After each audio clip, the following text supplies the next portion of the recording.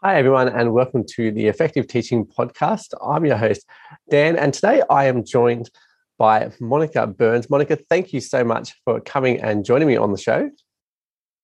Thank you so much for having me today. But Monica, can you, for my listeners who may not know who you are, which hopefully there are very few of those, but can you tell us a little bit about who you are, what you do, and maybe even a little bit about how you got to doing what you're doing? Absolutely. So, my name is Monica Burns. I am an ed tech and curriculum consultant and former New York City public school teacher. I'm still here on the East Coast, where now I really spend my time supporting educators inside classrooms, working virtually, helping provide recommendations and resource ideas around effective technology integration. So, my work is really around helping make ed tech easier through my blog, classtechtips.com, my podcast, the Easy Ed Tech podcast, and then I have a few different publications, including my new book for ASCD, Ed Tech Essentials. Beautiful. And yeah, you've got a few books. So Ed Tech Essentials is your most recent one.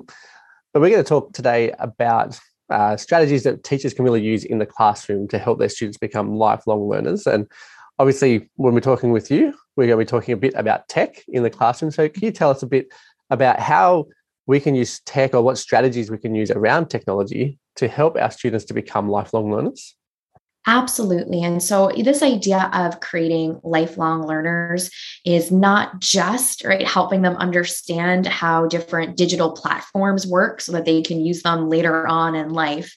It's really about building capacity in a few different areas, whether that's helping them understand what it means to be curious and go out and search for something, or find an answer to a question, or search and not find an answer to a question, but maybe come across a few different multimedia resources, or find a great podcast around a high interest topic for them. So one of the strategies to consider around this idea of helping create lifelong learners is to help them go out and find information, find answers, or information that is adjacent to answers to questions that they have that really go alongside that core of being a lifelong learner, which is being curious and motivated and wanting to find answers to just about anything. And I'm sure, listeners just like me, and you might have had these same experiences where, you're watching something on television and you're thinking, where do I know that actor from? Or what really happened? Is this a true story? Right.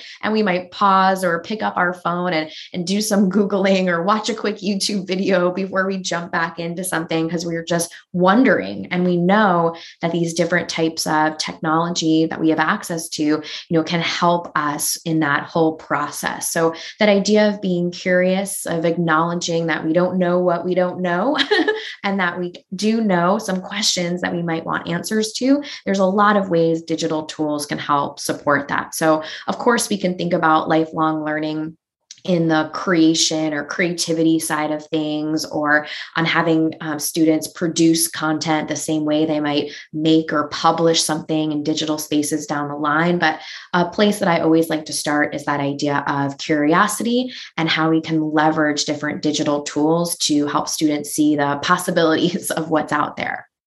Yeah, and it's very important, I think, for schools and teachers to make sure that they're really encouraging that curiosity as well. I mean, we often are pushed for time as we're trying to squeeze everything into our small period that we're allocated to teach whatever subject it is that we're doing at that time.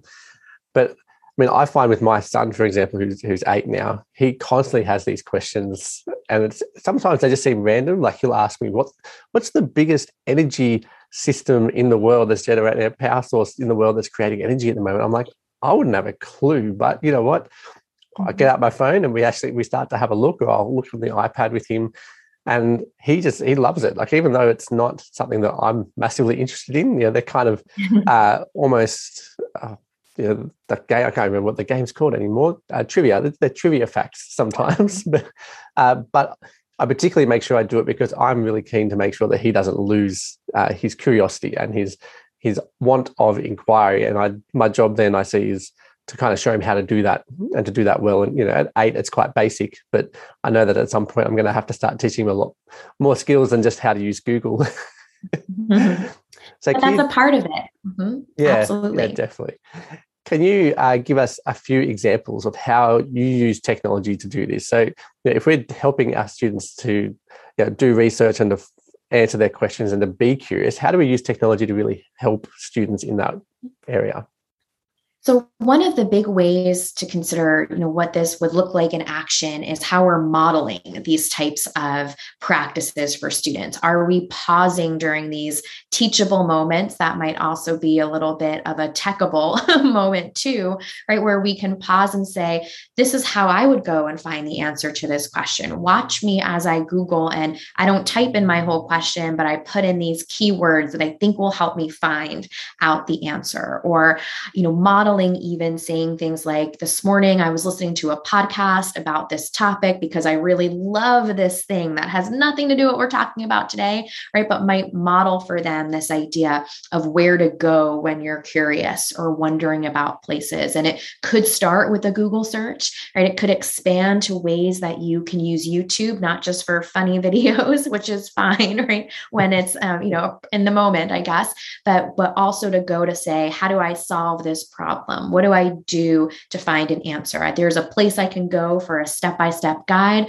I can pause it, right? They're watching that whole process. So I think a big part of using technology to address this is modeling and demonstrating how this is different than, say, just saying a question out loud and nobody knowing where next to go with it, right? So it might be modeling why you would listen to a podcast when you're curious about something, where to go to connect with experts or find someone who might know an answer, how to find videos that provide step-by-step guides, or even going above the typing my question into Google to focus in on those keywords, or even, show off some advanced search features, right? These aren't things that we intuitively know how to do, right? Necessarily, right? There are things that we need to see in action before we can replicate. And so the modeling of these different ways to use technology to address those questions that pop up and to promote that lifelong learning, to know that we can go out and find answers or find someone who can talk about this thing that we're so excited about. I think that's really where the power of technology comes into play. Yeah, I actually think technology has really revolutionized the way that we find information too. Like I remember when Google first came out, I was still just at school, the last kind of years of school, I think, and just the way that changed how we started to find information for our assignments. And even since then, I don't use Google the same way that I used to. And I use, I'll connect with people on Twitter, on Facebook, and find experts as well, like not just find a blog that someone's written, or even if I go as far as using Google Scholar and finding journal articles, which are fantastic. And as we get further along in our school years, we do need to make that kind of a switch, I think, to starting to look more at journal articles if they're getting ready for university and stuff where they have to use journal articles. But I find there's just so much more available now in terms of the avenues that you can go down to find quality information. Like I've heard stories of primary school students who are connecting with authors, for example, of a book to do some research on that. And it's like, that was not possible when I was a kid. And to see that, how that's changed, has just been amazing, I think, for actually helping the curiosity of our students. Because when you connect with experts in that field who then give you their time, the fact that NASA have programs where they have experts share stuff and they have videos streaming from space for kids. I mean, it's amazing what is actually available I just think it's really there to continue to spark that curiosity in our students, I think, which is absolutely amazing. So in the plethora that is available at the moment, where should teachers start? I mean, we have a range of teachers who will be listening to this podcast today. Some will be loving their technology and fantastic at it. Others will be in lockdown teaching remotely. And then there'll be others who, like you or me, have probably been fiddling around with technology since they ever could and want to do something new. So where can we go to start to really help our students to become lifelong learners? So one great place to start is just being reflective of your own practices. What do you do, right? Where do you go when you have a question or you want more information? And in many cases, right, that's going to include using technology. So if you can just kind of have that on your radar to go look for, I know that, if someone mentions to me that, oh, they just bought a new car, now I see that car everywhere I go, even if I've never heard of it before, right? It's just front of mind for me. And so it's probably been there the whole time, but I just never noticed it, right? So same thing is true with our own behaviors.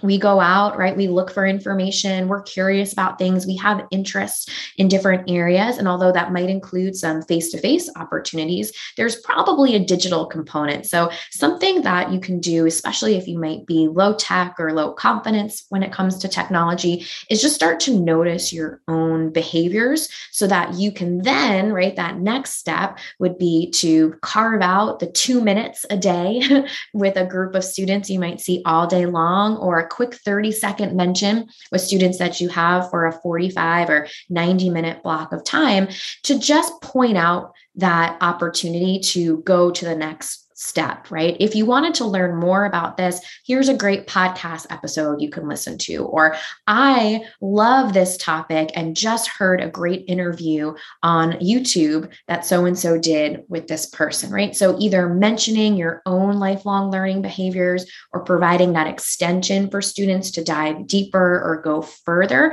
are things that you can do after that, first step, say, of being reflective of your own practices, of things that are already happening.